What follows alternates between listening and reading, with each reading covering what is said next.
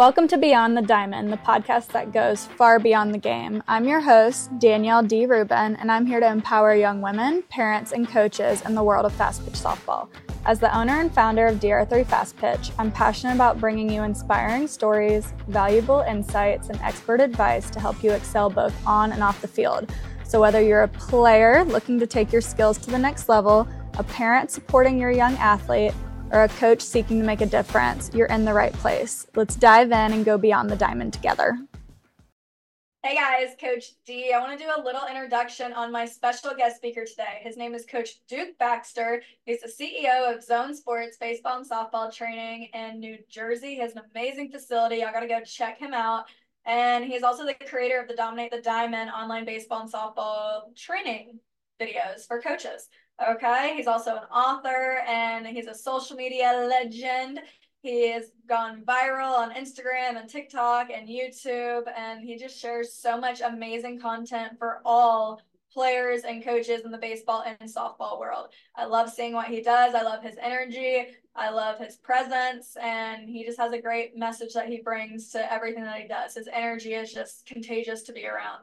And I got to meet him at the Louisville, Kentucky NFCA Convention 2023 in Louisville, Kentucky. And the minute I saw him, I turned my head so quick. I was like, Coach Duke. I was trying not to fangirl. And I'm trying not to even fangirl him on my episode today. Okay, so I'm just super excited. We're going to be talking about travel ball, softball, baseball. We're going to be talking about working with baseball and softball players, coaches, strategies for team practice, strategies for mental toughness. And I'm just super excited. So let's get going. Hello, everyone. I am here with Coach Duke Baxter. Coach Duke, thank you so much for being on today's episode. I'm so excited to have you on here. It was a pleasure meeting you at the NFCA convention this past year. I've been a fan of you on social media, all the content that you're giving out for baseball and softball. And I just really wanted to kind of talk and dive a little deeper into the baseball and softball world. I mean, there's not many coaches who coach both. And I would love to just know the differences with you on coaching baseball and softball players. What's the biggest challenge that you have as a coach and an instructor with that? Well, first of all, thanks so much for having me on the show. It was equally exciting meeting you at the NFCA and at the Fielder's Dome mat booth and talking and stuff like that. It's interesting when you see people on social media, then face to face. It's so much more fun to to communicate and talk. And I think that one of the biggest similarities, right? The sport is so much the same, but yet so different. The speed of the game for you guys in softball is different than in baseball. In baseball, it's a fast sport, but in softball, it's even faster because the bases are closer. Everything is just so much shorter, and the speed of the game is quicker. So when we're doing a lot of our training here, what we do is we bring the bases in, especially even in the off season, like we are right now, right? We're inside, we're indoors. The softball players haven't really thrown all that much, but it's so easy just to go live and to throw, and the volume is so high. But we'll take the bases in and we'll just move them in 10 feet from each spot and almost minimize the field. So what that does is it makes it easier on their arms, but it makes them have to work even faster. So if you could think the ball's getting on them quicker, they're throwing to the bases quicker. It's almost like you're speeding up the game. So when they go outside, it almost slows down. Because I think a lot of times we train the athletes and we hit ground balls, but we never put timing into it, right? We never, what's the average girl from home to first? Well, that's the stopwatch. That's what we should be doing, and that's how we should be training the players, not just hitting them a ground ball, letting them take 4 seconds to field it and throw it and make a good throw. Meanwhile, the girl's running down to first base in 3.2 seconds or 2.8 seconds, and you're like, wait a second. Now all of a sudden the game speeds up on them, and now they're making throwing errors. They're trying to rush, and they're bobbling balls. So I think the biggest difference in baseball and softball is that it's quicker. It's when we're working on hitting, it's getting the foot down, it's getting the body ready, it's getting down into a more solid foundation. Yes, we teach that in baseball too, but we have a little bit more time to do things in baseball, So I think those are some of the things. And I think mentally I don't know, working with softball players is so fun. I feel like they're a little bit more, you have to explain it to them a little bit more of why they're doing things. With guys, it's almost like, show me, let me just do it, talk me through it. but it's a lot more like, create the drill, let them do it. Where I feel like with softball players, it's still some of them it's just like that, but others it's, why am I doing this? How do I do this? And it's really a more of a conversation of what's going on. And then it's easier to get them to buy into why and how, and then they see the video and now it's like, oh, okay, I'm doing this because this, how is this? Was this right? Was that?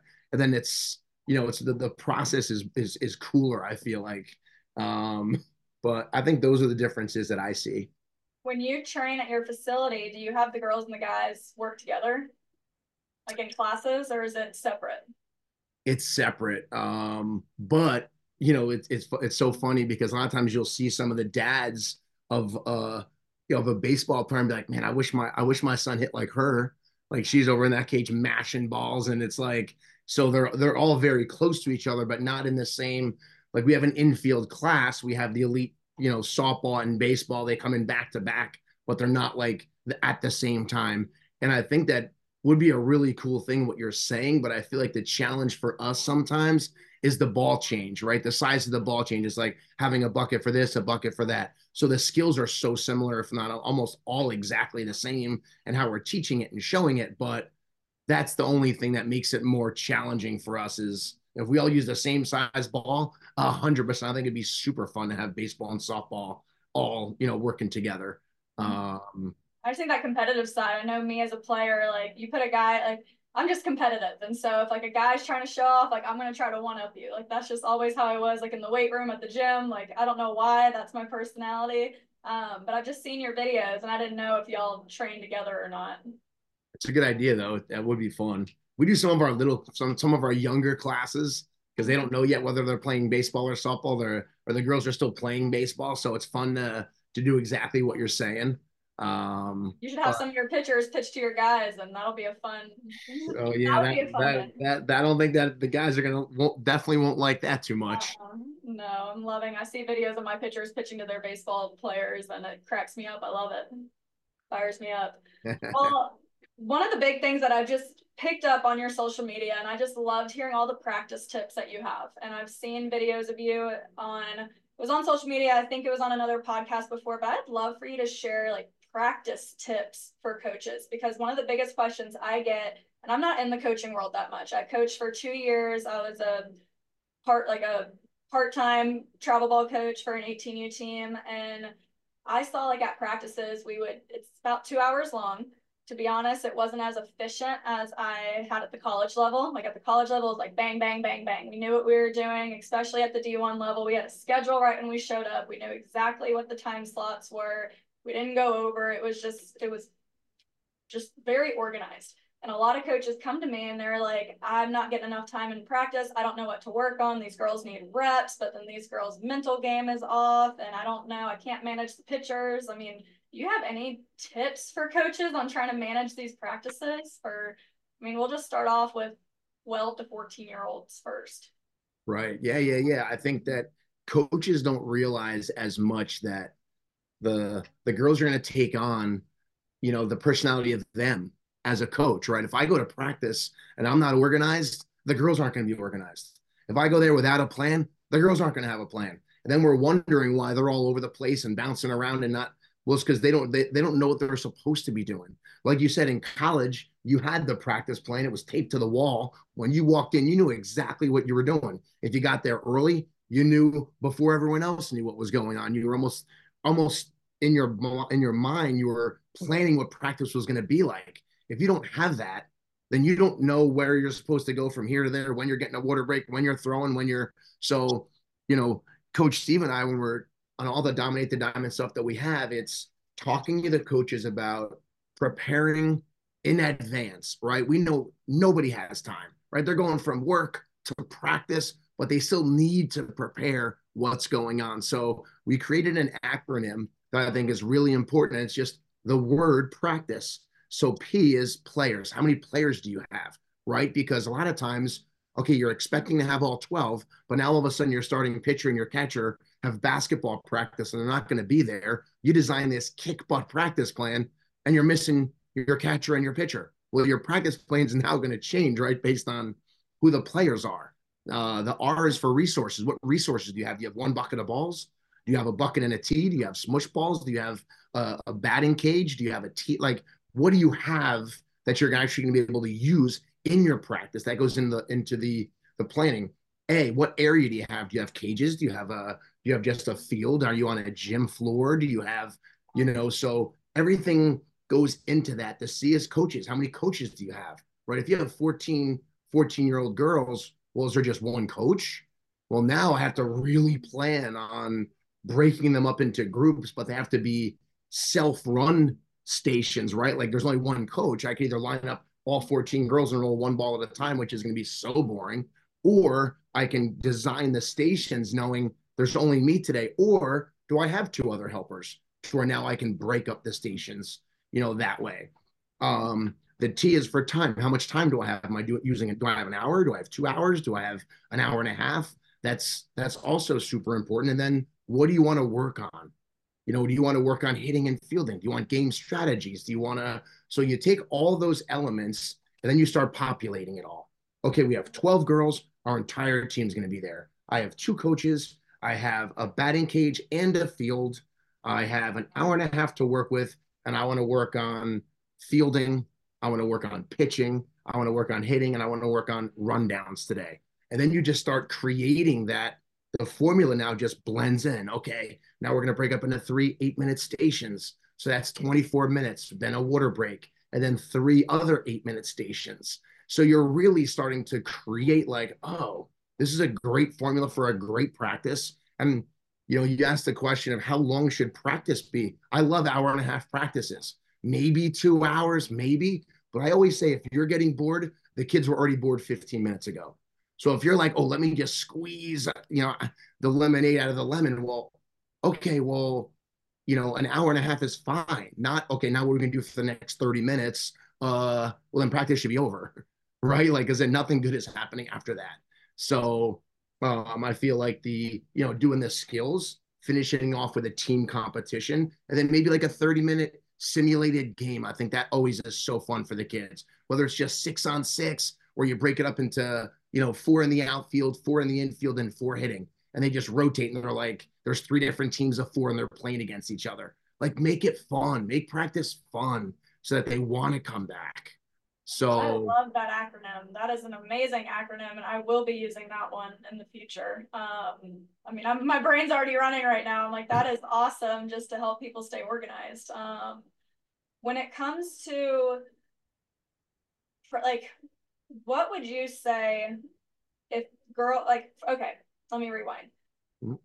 BP at practice.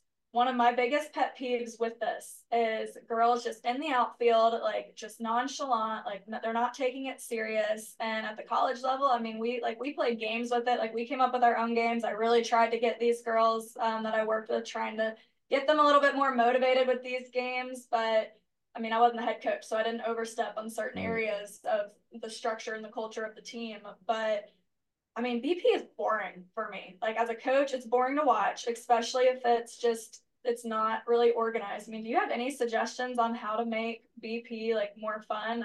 You said stimulated game, like automatically that's, I feel like, the answer. But, right. And expectations during it. Another thing we like to do is, not just BP, but you have 2 other stations on the side. So one's taking BP, one's hitting off the tee, and one maybe is hitting soft toss into a net. So they're all getting ready together, not just the one person. Then you have the people that are in the infield and give them points for making plays. Like they're playing the ball live off the bat. So they're fielding balls and throwing them out, and they're getting points on defense. Hold on a second. And they're getting points on defense for making plays. The ground ball. So if they boot a ball, they lose a point. If they catch it clean and throw it to first, they get a point. In the outfield, the same exact thing. How quick can you get the ball into the relay person? Or hit, maybe there's just a screen out there and you have to throw the ball to the screen. So now everything is gamified. And you give the same exact thing. Like you give points to the batter. Line drives are 1 point. If you hit it into the gap, it's 2 points. If you hit the fence, it's 3 points. And if you just hit and a weak ground ball is just 0, right? Just like a weak hit or whatever. And now everyone's getting points. And it's just like so much more fun. You have the kids keep track of their own score. Like, it doesn't matter. It doesn't have to be like one coach or, oh, now I need 3 people to keep track of the. No, it doesn't have to be crazy like that. The kids will keep track of what's going on. And then when they rotate, it's like, all right, we got 9 points that round, or this batter got 8 points, the infield got. So it just makes it way more fun. What incentives have you had for like the teams with the most points or the players? Man, I don't know. Maybe they get one of the DR3 beginner pitching courses if they win. That's No, fine. um, I mean, would you say like they get like off the top of my head, it depends on the age group. So like younger girls, I feel like they like taking charge a little bit more.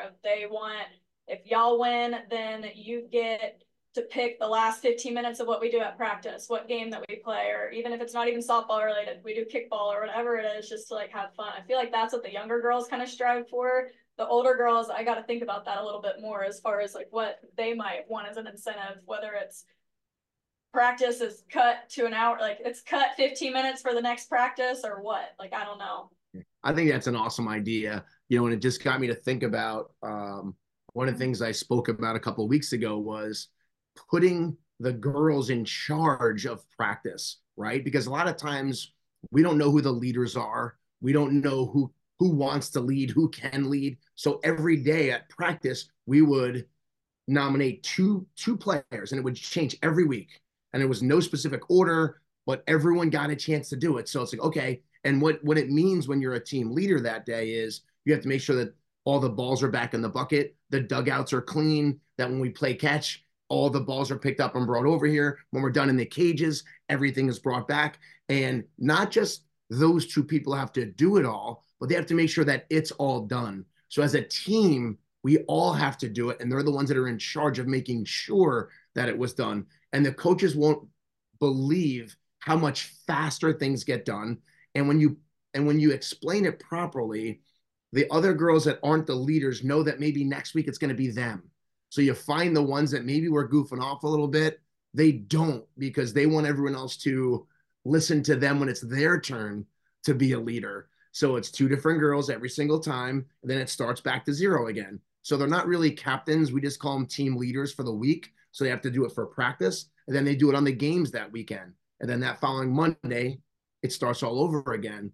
And that has become something that really, they love taking ownership of stuff and being able to call it their own, or, hey, this is how we're going to do it. And, so you give them a little sheet. Here's the warm up. So here, go follow this and go run warm ups. And they can do it all by themselves. You go watch the teams doing their entire warm up by themselves. They're doing the throwing routine by themselves. And you're like, whoa, how are you guys doing that? It's like, well, they're in charge.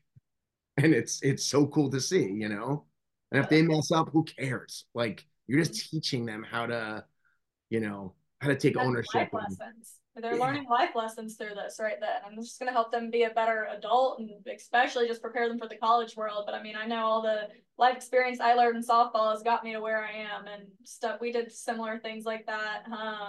More my senior year. So it was like, but again, we were 18 years old at that time. So it was kind of like, girls, if we don't do it, then we're not going to perform. So like we knew that was our expectation. But this kind of feeds into my next question for you. And I have mixed opinions on this because I've been a part of a team like this, but then I also see the struggles with it. So if you're on a nationally ranked or not even nationally ranked, just a national team where they pick girls from one state, I mean, you only come together on the weekends to play. You don't have the ability to have practice like this at all. You're not able to build these skills, but you might be showcased a little bit more. I mean, what's your opinion on those teams? Because for me, I'm all about building culture, and I think it's impossible to build a culture if you only are playing with them like once a month or once every other, like here and there. So the expectations, the relationships, it's not going to be able to be built. But I get that you're also getting ranked. It's also a lot of money out of mom and dad's pocket that I'm like, oh my goodness gracious, like you can get that. You could be playing somewhere else and getting just as much exposure for less the money. But I mean, what's your opinion on that topic? I think that there's a time and place for all of it, right? Like I'm not saying it's wrong. That's just not something that we do here at Zone. We take our team, we have our 12 guys, and we go head to Georgia, and it's our same team. We're not bringing in for that special event two other stud shortstops, and the other two guys are sitting now, and the first baseman's not playing anymore, and we're flying in six pitchers. Again, there's nothing wrong with it if that's what people, if that's, and there's organizations that build their organizations based on doing that. We just don't do it, right? But I think that, like you said, there's a time and a place for it, even for that specific player that maybe she loves playing at home with her friends, and that's awesome. But she's really good, and going to a certain event with another team can get her exposure. Like, I feel like a lot of times if you just communicate that and like, hey, this weekend I can't go because I'm going to blah, blah, blah, I'm not selling out the team, in advance. So if you want me to play, these are the two events that are like must do's for me. But I'd love to be on your team. And if I can't, then I understand. And then the answer is no. And then I'll have to make another decision. But I think a lot of times it's when everyone's like sneaky about it, like, oh, I was sick this weekend, and you find out that they went down to Georgia and they were playing for another team, and you're like, just, but I think people are afraid to do that. They're afraid to talk up front, or what's going to happen then? What's the coach going to say? What am I going to get kicked off the team? Or, but what they don't realize is that the word travels really fast. And then other coaches realize and find out what's going on. Like, wait, don't you play on so-and-so's team? What are you doing here this weekend? Oh, well, college coaches do know that stuff, and they worry about that, especially with the transfer portal and other things that are going on today. Like, what kind of player is that? What kind of makeup does he have or she have to what's going to happen, But I think there's a time and a place for both. You need the travel teams that stay local and play. You need the ones that travel just as a unit. And then you need the ones that, hey, they just fly everybody in and they all get their jerseys that day. They don't know each other. But they just go and play, and they know what they're doing, right? They know what they're getting. That's it. And, they're all first round draft picks and they win. And it's like, but when we go to play those guys, we're like, hey, let's get ready. It's gonna be a tough, it's just different. But I think it's, One of the questions I get asked around, like, I have a couple pitchers right now. They're kind of on the teeter-totter of, are we jumping to A ball right now? Are we okay with being the third or fourth pitcher on a really strong team, might not get a lot of playing time, or do we stay down another level, get a little bit more playing time? But they're at that freshman, sophomore year of high school, and they're asking me, they're like, Coach D, what's your opinion? Do I need to be on, like, in Georgia, the Atlanta Vipers is a big name, or Georgia Impact's a big name. And so, like, do we need to try out for a team like that, or can I stay on more of the Georgia Fire or something like that? And I was like, so I have mixed opinions, because some of these girls, I think they need a little bit more reps for mental game. If you're not going to play, then I feel like you're going to mentally break down a little bit. Where I was the opposite player, so I was never the stud on any travel ball team I played with. I wanted to fight for my position. I played for the Impact, I played for the Vipers, and that made me the player I was at the college level. And just like, I was hungry to fight and hungry to learn. But like, I was learning through those girls that were playing, and everyone's different when it comes to that. But when do you think that turning point is? I mean, do you think it's more important recruiting purposes to have the name on the jersey, even if you're not playing as much? Or is it to be playing a little bit more, but you might not be as exposed to as many schools because of the name on your jersey? I have a different answer. I think my answer is, who do you have in your corner when you're playing on your team? Like, there's some people, like, we don't have the best team in the world, but I think 90% of the guys that were on this last team are all playing college baseball. Like, they're not playing for a nationally ranked team, but having coaches and a group of people that hey, this guy is going to vouch for you when a college coach calls, or you're calling a college coach on their behalf, and they just right there in the spot are like, boom. So I think that sometimes just gets pushed under the rug. Like, people don't think that's a thing, but man, it's really something big. When you're talking to coaches and someone's reaching out, hey, what kind, I see so-and-so, he's throwing 90, but what's he like? Well, you have to give a real answer. So it's not just, do you throw 90 miles an hour? What is that person? What kind of teammate is he? What kind of makeup does he have? And now you have to be honest and truthful about that, right? And even vice versa. Sometimes maybe he just throws 83, but man, he's a gamer, and he fights, and and you can vouch for a guy, and a coach like, we're going to take him, and the kid does awesome. It's so, I think people have to be careful what team they play for. They have to see What's the staff like? What are the coaches like? What are the people that are going to be representing them like? Because if you have a bad feeling about that, it's not the right place. If I'm just looking for the best girls, well, who's not to say that when I sign on, all of a sudden there's another girl now from Alabama that pitches better than me, and I'm just bumped down here now. Well, now what happens?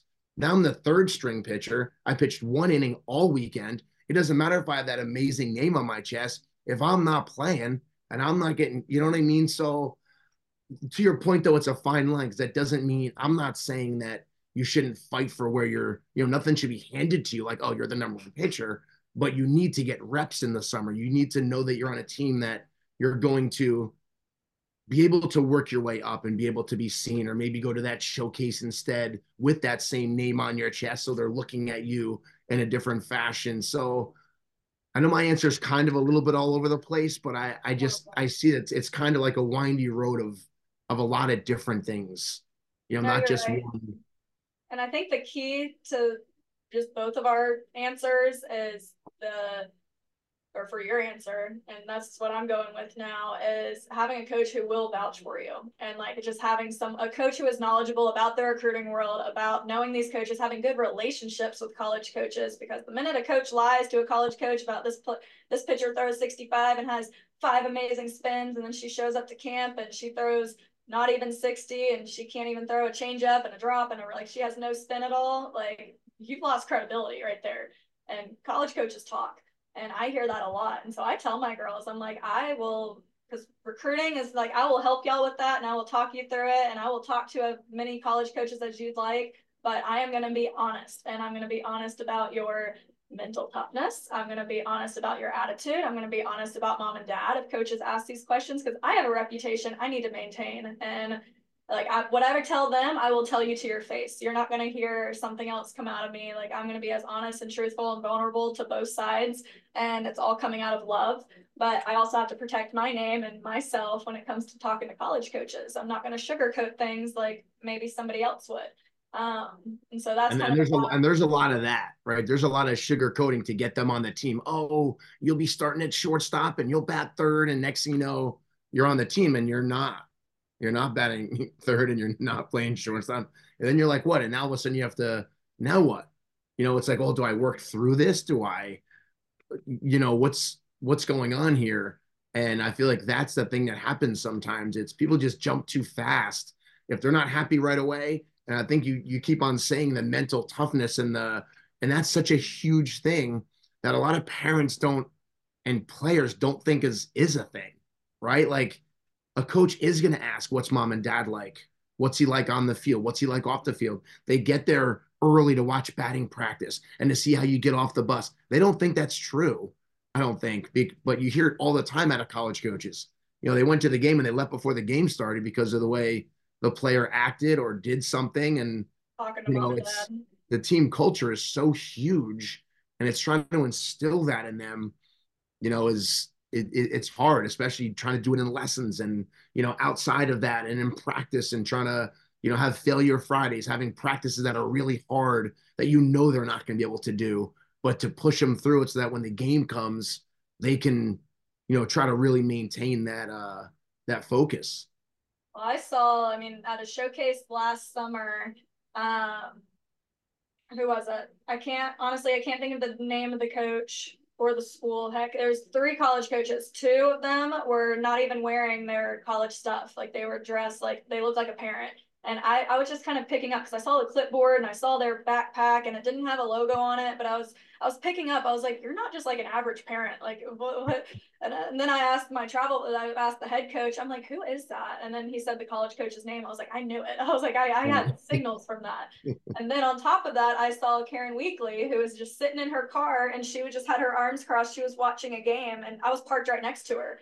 And I was just like, oh, hi. Right, But right. she was, I mean, I was just watching the players and how they were talking to their parents in the parking lot. And I'm like, she has a front row seat to this madness right now.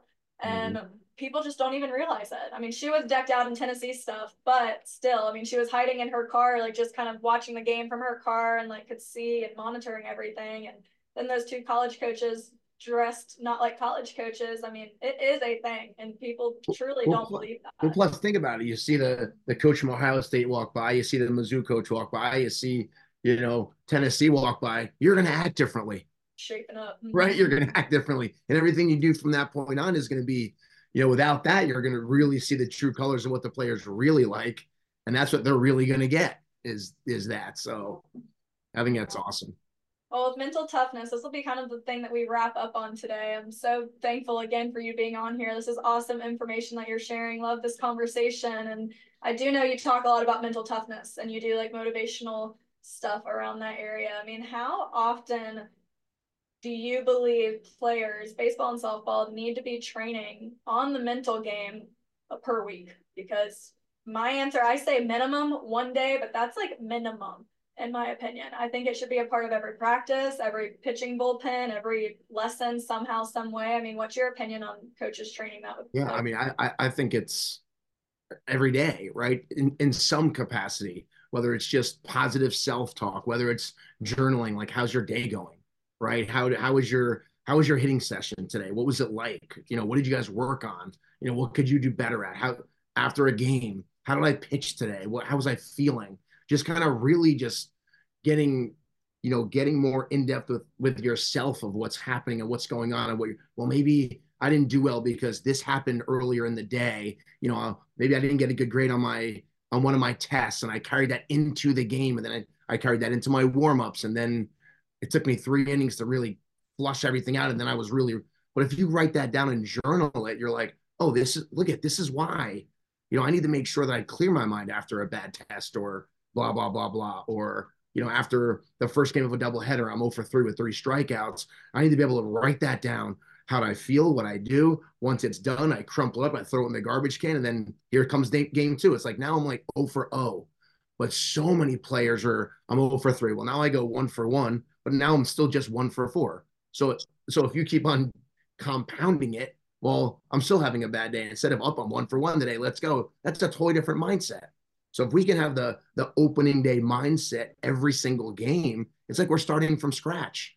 And that's what we try to do here when we're talking about tournaments. It's like, I don't care what you did last weekend, because this tournament's a whole nother, it's not it's not like a grade in school where it just keeps on compounding. And then whatever you did, like, I mean, yes and no, right? If we can take it as every weekend's totally separate, or even every day or every game or every inning, right? We're just trying to win every inning. If you're trying to win every inning, win every pitch, like, okay, we lost the first inning 2-0. Can we win the second inning? Well, it's way more fun thinking of it like that than, oh, we give up 6 runs, we can't win today. Well, are we just going to stop playing the game? Or are we going to try to can we win the other 5 innings that we're playing? And try to get them to think that way. And the parents, right? Trying to get the parents to think that way, because ultimately, once the game's over, they get in the car with the parents, and that's a whole nother conversation, right? But that one's just as important, because we're only with them for so long. You have maybe a 30-minute lesson with them, or a 1 hour practice, but then the mom and dad are with them for the other 23 hours of the day. And what are they saying? What's their talk like to them? Oh man, 2 strikeouts today. I can't believe it. You stink. What are you doing? Like, then now they're beating them down, and it's trying to get them to, how do you say good things to yourself, or, you know, pick up a teammate to make you feel better as well, right? Anytime you say something good to somebody else, it makes you feel better. And now that person's gonna do the same thing to you. And now you have a team of people. So, like you were saying before, team culture is so important in building that good, solid team culture. But I think every day that everyone should be working on themselves, what you're grateful for, what you did well today, what could I have worked a little bit harder on? Did I get better today? Because that all just keeps compounding to better and better and better. Like, wow, look at me at the end of the week. You know, I took 1,000 swings. Like, I'm better. You know, little small wins is the way to go. 1% better every day is what I tell my girls, either physically, mentally, or emotionally. That's what your goal is in this training session, in this practice. Just when you wake up in the morning, how can I be 1% better as a ball player and human being in general? But you mentioned, I'll just end on this, the flush it mentality. And that was Brian Kane's. I learned that through Brian Kane in college. And I have actually a little potty at my facility or at the place that I give lessons at, and mainly my younger girls. I've even had my older girls do it, and they roll their eyes at me. I'm like, I don't care how old you are, you're gonna flush your negativity down this potty. But it's like a little pink potty, and it sings a song when they flush it, but they write if they come in with attitudes or they're upset or if they had a bad day. I'm like, go straight there. Let's write it out. Let's crumble it up. Let's flush it, because this is a new hour, new time, reset, regroup, refocus. So I just think that flush it mentality works very well, and people are like, crumble it up and throw it away. No, like actually do that, and you feel power from that, or I did, at least in college. And I think it's equally important for coaches to do the same thing. Leave your work environment or your home environment outside. Once you go to practice, those 12 kids are so excited to be there with you. It can be the best part of their day. So you having an attitude as a coach coming into a day that, oh, you just had a bunch of things go wrong. Well, now all of a sudden you take it out on the kids and it's like a horrible experience. So as coaches, we need to do the same exact thing before we step onto the field. I think that's important too. Well, Coach Duke, thank you so much for being on this week's episode. It's been awesome chatting with you. I would love for you to tell everybody how they can get in contact with you, how they can find you on social media, and a few little things about what you have going on at Zone. Sure. It's at Duke Baxter is my personal stuff. We have at Dominate the Diamond. That's all the online courses, the baseball and softball courses. And then at Zone Sports, that's where we are in Bridgewater, New Jersey. We have YouTube channels for both, and we have a lot of videos, and we post daily. So come see us in New Jersey. You can see us online, and hope everybody gets better. Yes, hopefully. I'd love to, off the podcast, I'd love to chat with you in the future and see how I can come up to New Jersey and do something with you. I'd love to do some pitching stuff with you. That'll be awesome. Well, thanks so much for having me on the show. Of course. Thank you so much. Y'all have a wonderful Valentine's Day and a great rest of the week. Thanks. Thank you for joining us on this episode of Beyond the Diamond. Connect with us on all social media platforms, Twitter, Facebook, TikTok, and YouTube at DR3FastPitch, but Instagram is my biggest platform where I post daily content. For questions or topic ideas, visit our website, dr3fastpitch.com, and submit the form on our homepage. I would love to feature you on our next episode. Remember, you can find all of our episodes on Apple Podcasts, Spotify, and on our website, dr3fastpitch.com. Stay tuned for more exciting discussions, stories, and insights in the world of fast pitch softball on the next episode of Beyond the Diamond. Until then, remember, the only thing that matters is the next pitch. Deep breath, next pitch. I will see you soon.